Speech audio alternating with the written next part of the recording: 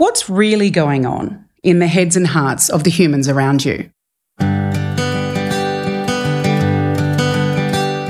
I'm Mads Grummett, journalist, entrepreneur and startup investor. And I'm Sabina Reid, psychologist, speaker and media commentator.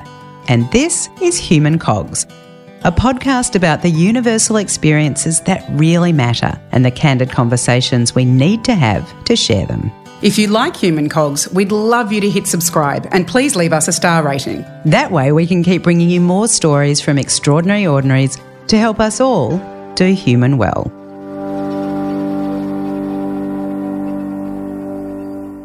How do you make sense of the profound loss and shock experienced when a close friend suicides? If you're anything like Gus Worland, you use your ability, passion, humour and networks as a television and radio personality to start the mental fitness charity Gotcha for Life. But Gus is done with just awareness raising and instead helps teach men how to build their mental fitness and ensure everyone has at least one mate, a go-to person who can be relied on to share the hardships of life, even during times that feel unbearable. While you may know Gus as the host of the ABC series Man Up, or as Hugh Jackman's bestie, or maybe from many years on breakfast radio on Triple M in Sydney, in this conversation we meet the man behind the media, a man with heart and soul who is dedicated to preventing men's mental health issues with the goal of zero suicides. Here's my chat with Gus.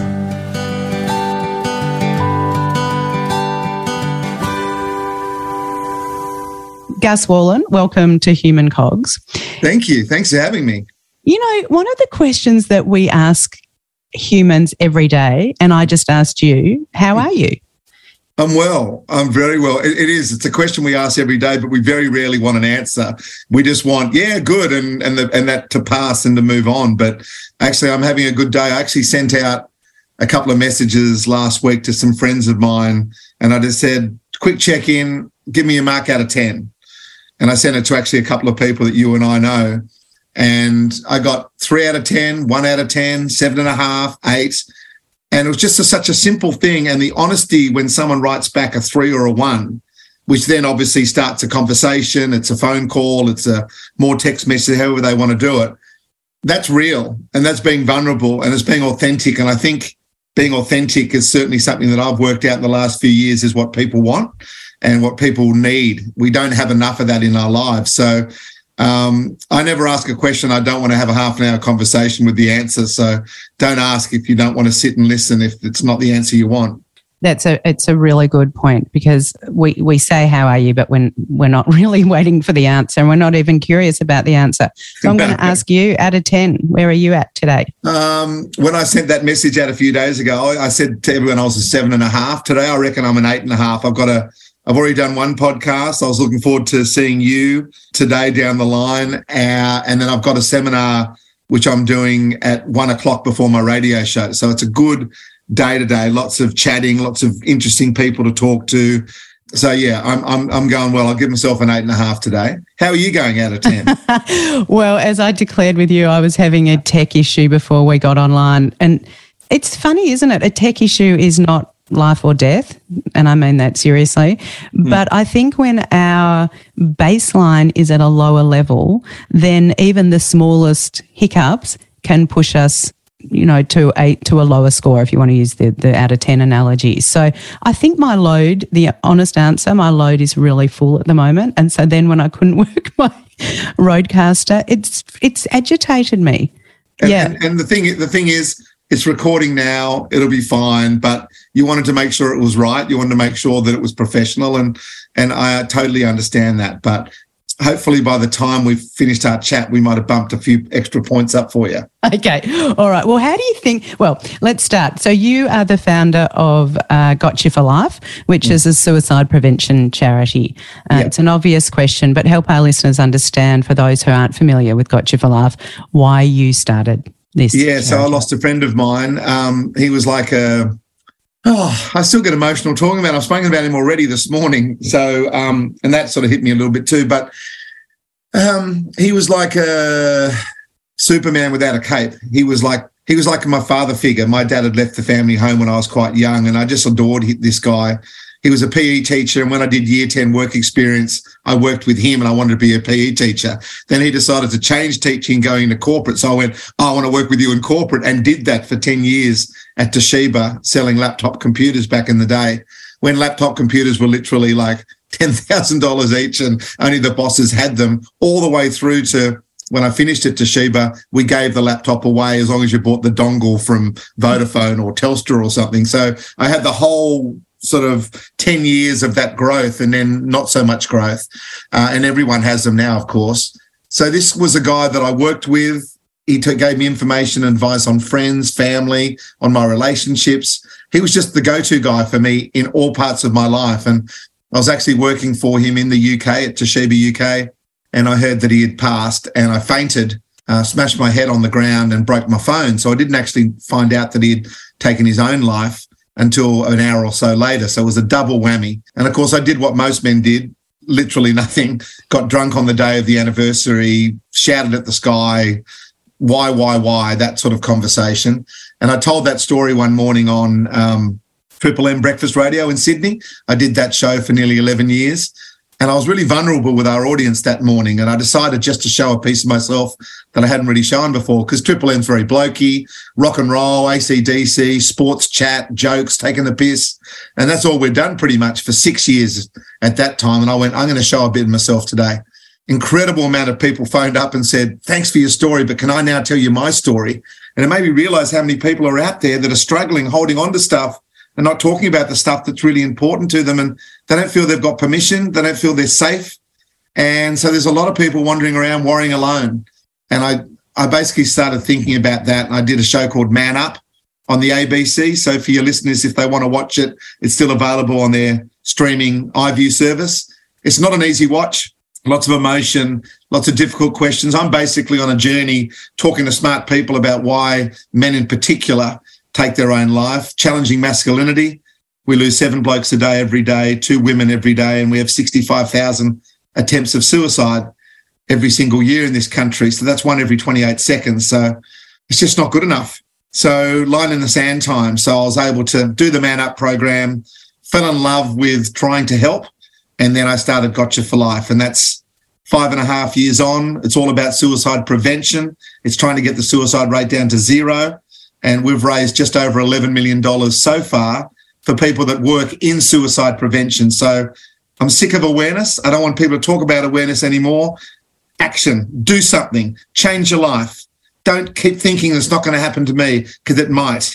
So get off your ass, and it's not man up, shut up anymore. It's not woman up, shut up. It's man up, speak up. It's woman up, speak up. It's time to do something different. We know stuff now. We know that the old rules aren't working for us, so let's change them a little bit. So that's my passion behind it, my friend. And now I'm sort of, as I said, 6 or 7 years into it with the TV show and Gotcha. I'm going to be doing this for the rest of my life. What can we do? What can we do when you say, no more awareness, it's time for action? Yeah. Well, actually, so people don't know the stats, and those stats are shocking. 65,000 attempts of suicide. Most of those are women, 7 men every day. The number 1 way to die if you're an Australian male, 2 females every day taking their life. So that's 9 Aussies that woke up this morning that won't wake up tomorrow morning. And there's 9 communities, there's 9 sets of friends, families that are absolutely devastated, the ripple effect that goes through people when they take their own life. The best way to describe it is I've spent the last couple of years talking to people that have tried to take their own life, but they're still with us. There's 3 things that come out. 1 is they didn't want to die. Secondly, they were tired. And thirdly, they were in pain.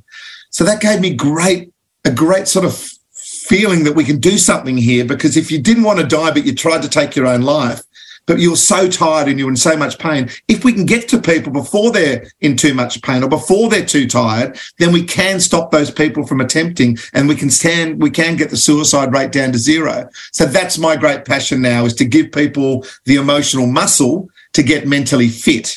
So people talk about mental health, it goes straight to the bottom of the barrel. It makes people think, that that's someone else's issue, someone else's problem, something in a movie or in a TV show. No, let's get mentally fit just like we need to get physically fit. And if that means you've got to go to the gym and get a little bit better, well, that's what we have to do. So what is the mental fitness gym? And that really is being vulnerable. That's being open to hard conversations, open to conversations where you feel a little bit out of control. But the more you do them, the more you practice them, just like your physical fitness, the more you do it, the more you stick at it, you will get fitter. And that's what I would like for people like you and me who are leaders out there talking to people in the media and so forth. Show some vulnerability. Let people know it's okay to be human. Let's throw away this perfect bullshit social media world and realise that it's okay to have ups and downs. That's feelings. That's being human. So we just need to be able to ride those, and it's so much easier to ride them with a team around you, your village. And that's what I'm really working on at the moment is let's look after everyone's village. Like, when was the last time you sat down and wrote down a list of the people that you love and adore and you cannot imagine living without? Like, probably maybe for my 50th. yeah, exactly, because you're like, who would like to come along? But at the end of the day, that's a party group. Like, who are the people that you absolutely love? Like that small core, whether it's 5 people, 10 people, 15 people, whatever it might be, go to work on those people. Go to work on that village. Make sure that you can be human with them. Make sure you can be real with them, because all these people that I talk to, they want to have these conversations, but they don't know how to have them. Like, are you okay? Fantastic. But it's a closed question. It's such an easy question to be able to brush off, especially for a bloke. So we need to start saying a conversation saves a life. That's one of Are You OK Day's tags. It absolutely does. But no one knows how to have that conversation. No one knows how to start it. And sometimes it's just bumbling your way through it with snot running out of your nose and tears running out of your eyes. Just having a crack at having this conversation so much better than having it built up and continually shoved down back into your guts again. So when you ask me, what do we need to do? We'll work out who your village is and then go to work on them to make sure they're not worrying alone. And then you be vulnerable with them to let them know that you can have these conversations just amongst this group without any fear of judgment. What do people do if they don't know who's in their village? That's a really good question, and one that I come across quite a bit, because when I do these things at conferences, some people might come up to me after and go, I don't have anyone. Yeah. I don't have anyone in my village. And that was a real lesson for me too, to sort of make sure you realise there's all different people out there with all different circumstances. So my answer to that was, do you really not have someone? Can we really sit down and work out? And if you don't have anyone, then talk to a professional. So much better. Like, start the ball rolling with your GP, get a mental health plan, and then go and find someone that you can talk to. Now, the thing about going and seeing a professional, and you'd know more about this than me, is that it takes perhaps an average of 6 counsellors or people to talk to before you find one that you connect with, before you find someone that you can feel like you can be totally honest with without any judgment. So you've got to stick at it. It's a bit like your physical fitness. It's hard work. Your body aches. It costs you money. It costs you effort, costs you discipline. But if you want to be mentally healthy, you've got to go through the process to find those people.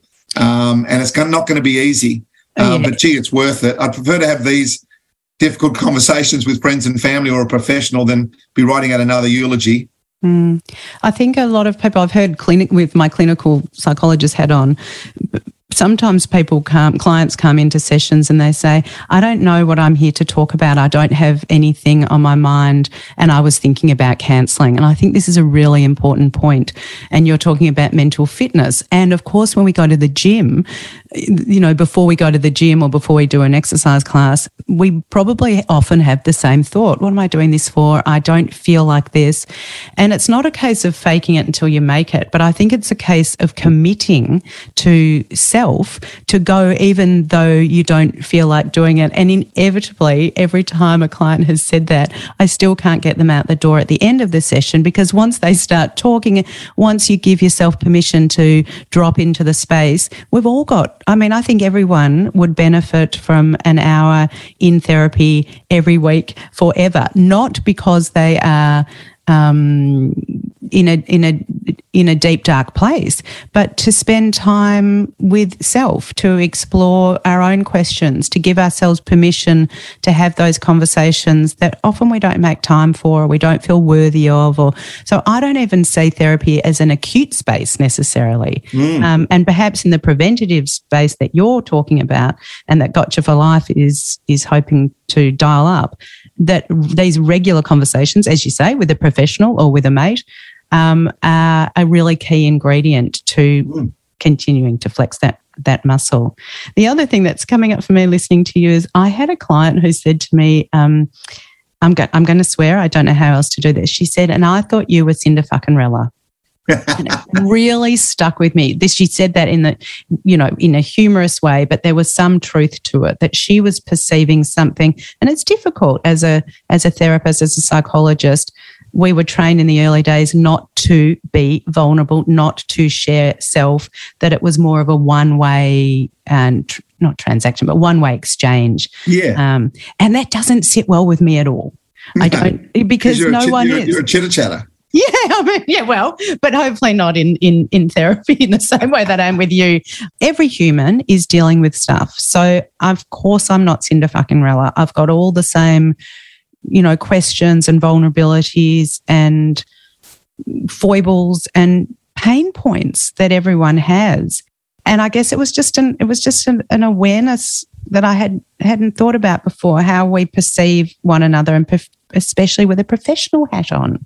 Absolutely. Well, I get 1,000 messages a day, and that's every day, bar none, through the radio station or through Messenger in particular. I had 980 odd this morning when I looked it up, and then I know Triple M will have sent me through a whole heap because of Mental Health Day yesterday.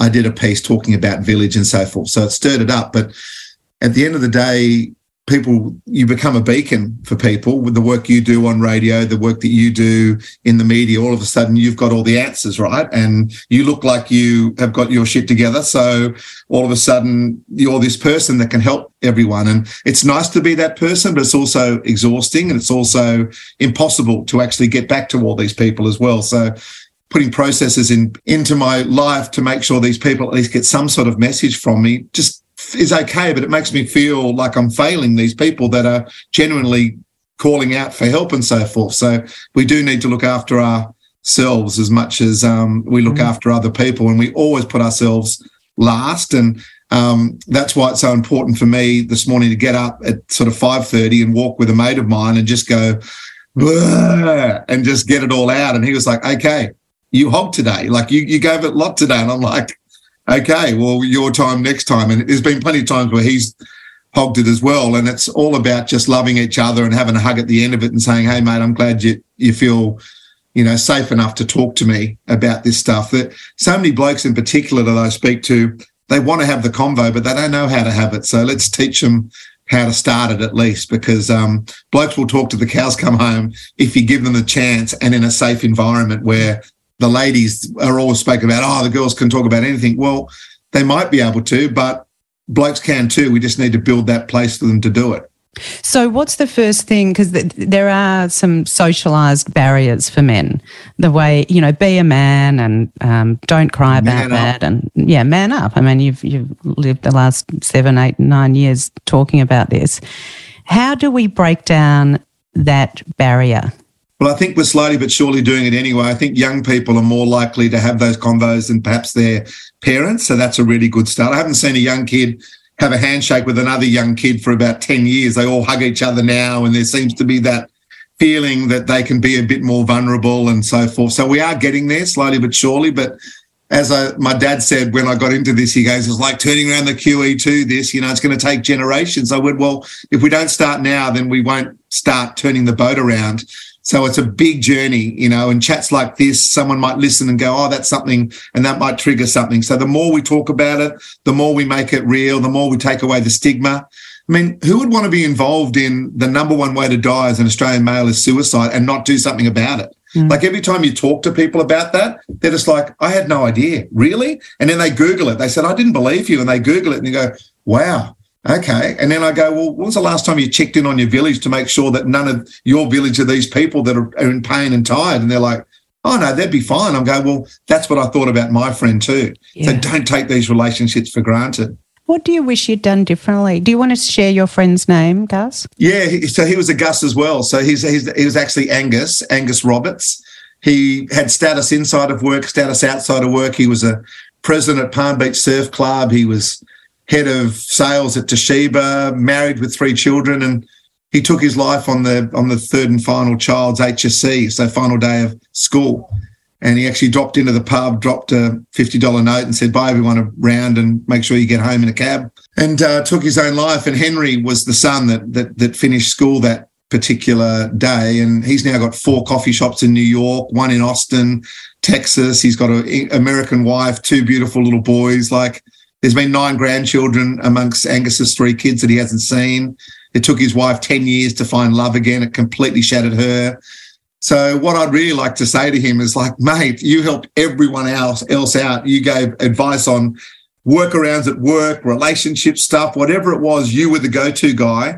Just find one of us. If it wasn't me, just find one of us to stick your hand up and ask for help, because, gee, we miss you, mate. You know, I'd give anything to have a beer with him or a cuppa. He made a decision based on a temporary situation. Yeah. You know, but that decision was permanent. Yeah. And there's just nothing we can do about it now. And there's like a little plaque, a memorial plaque down there at the surf club. And I go there every anniversary in November, and I just talk to him, you know, and I hope he's proud of what I'm trying to do now to make sure that people aren't doing it like what he did. But I'd give anything to have him back and to ask for help. When I last saw him, I was in England when he passed, but he left Friday drinks at work, and apparently he was the life of the party. It was great. It was happy days. But that's what happens a lot. You know, blokes come across, put the mask on and make out that everything's okay when they're not. A lot of blokes who take their own life are actually the happiest dancing on the tables at the party the night before type guys, because they've actually made the decision they're going to do it. So they're relaxed and the pressure and the strain is gone. They've got a solution to their pain. But going back to all these people that I've spoken to, the 2,136 that I've spoken to, those people, they just want it out of that life. Yes. It's not their actual life. They just want it out of the life that they were in at the time. That's what we need to get. That's what we need to get to, is have enough emotional muscle just to tag one of your mates and go, oh, mate, I'm faking it till I make it. You said it earlier. You know, I'm going no good. You know, you need to help me. And then for that person to listen, to respect it, and then not try to fix it, just be part of the solution, get some professional help, get the support that they need. I think sometimes as a friend and, you know, someone in your tribe, our role is to hold hope when that person can't hold their own.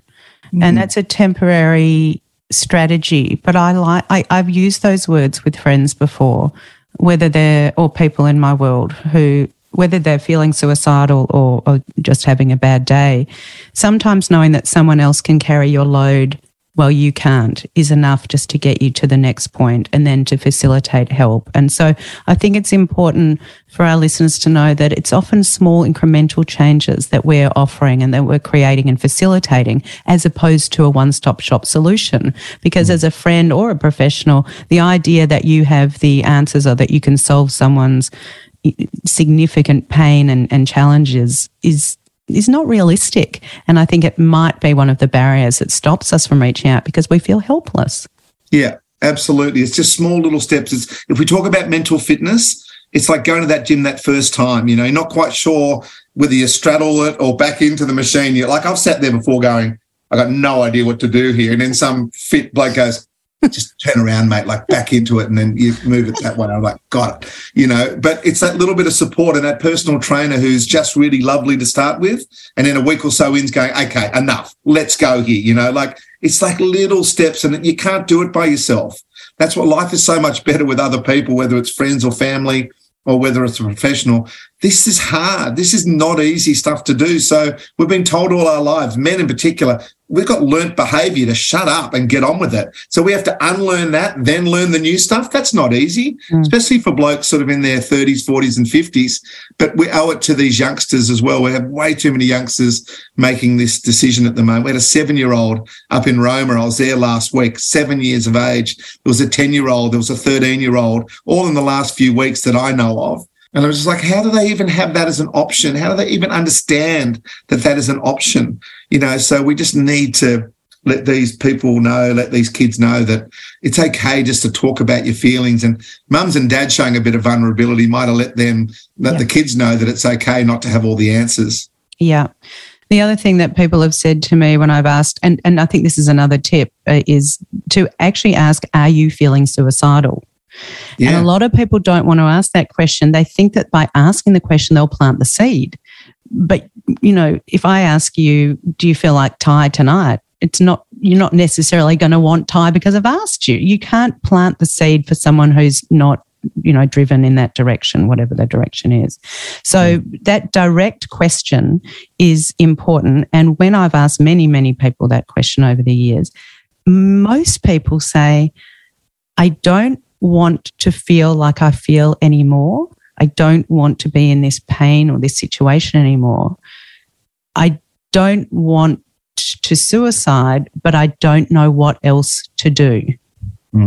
That's a pretty honest and vulnerable response. If you got that response, then you're away. You're away to the races. You go, okay, beautiful. You know, that's great. But you very rarely get that type of, they just don't know most of the time. You know, they just want whatever this is to go away and they don't quite know how to do it. And for some people, it could be 20 minutes. You know, like some men, literally the relationship breaks up or a business goes down the tubes, 20 minutes later, they're dead. For other people, it's years and years of hanging on and clawing and trying to keep the relationship together or trying to keep the business together and highs and lows and human life and everything that's happening. And eventually they're just exhausted and in pain and go. So find someone to talk to when you're starting to go down that path, but also realize that it's good to have good things with people too, to celebrate stuff with people. So have your village around you that goes through the ups and downs with you is really what Gotcha for Life is about, is finding those people that won't judge you and can help you when things aren't so flash, but you can celebrate with when things are going good. Like the last time you and I saw each other, fantastic celebration at the 21st, having a fantastic time. Like you remember those occasions and go, that was fantastic, you know, and that just fills up your cup to allow you to go out and do this type of work that you and I do. So, you know, it's good and bad. It's not always got to be doom and gloom. Yeah, absolutely. I'm coming back to this idea, though, that you're all about the tribe, and we know connection. I think connection, human connection's probably our greatest oxygen in surviving and thriving is connecting to other humans.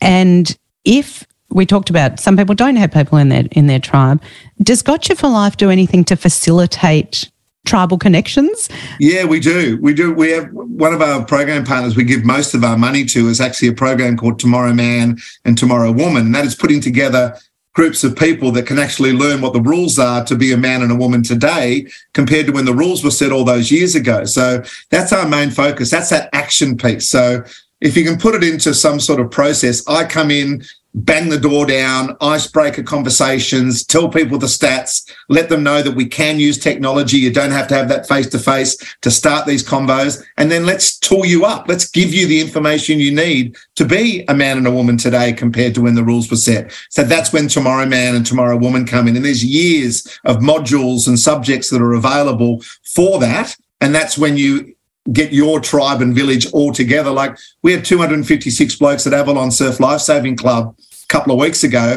160 women at the Tomorrow Woman program the following night. That happens all the time, all around the country. So, and they're freebies. We want to offer that for people for nothing. And then there's other ones that corporations and sporting clubs and communities also purchase as well, which is how we keep ourselves afloat. So that's that action piece that I was talking about. We can talk about stuff till the cows come home, but you need to give people, you know, the skills to be able to start these conversations, which will allow them not to worry alone. Do you think 0 is a realistic goal?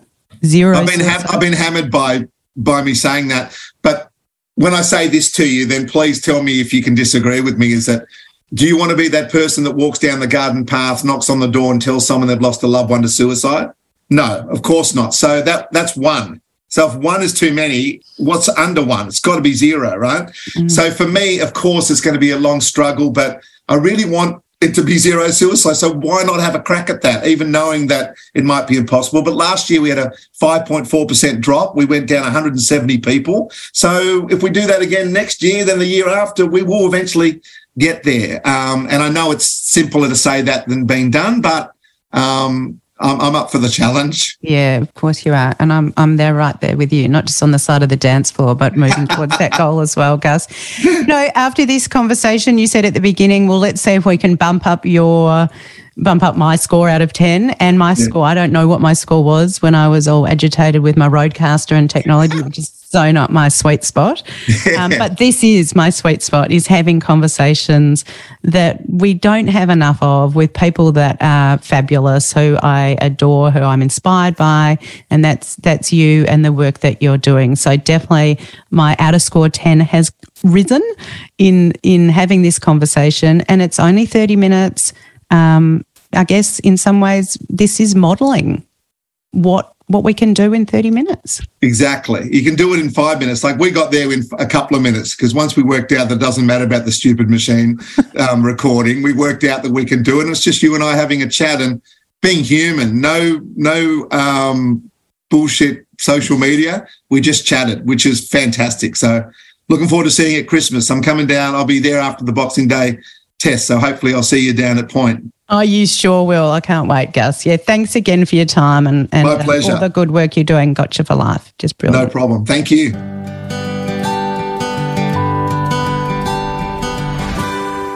Thanks so much for listening to this episode of Human Cogs. We hope that this conversation has led you to think a little bit differently about yourself and those around you. And thank you for all the amazing feedback that we get about these conversations. If you do like Human Cogs and what we're doing, we would love you to hit subscribe, and please leave us a star rating. What that means is we can keep bringing you more stories from extraordinary ordinaries to help us all do human well.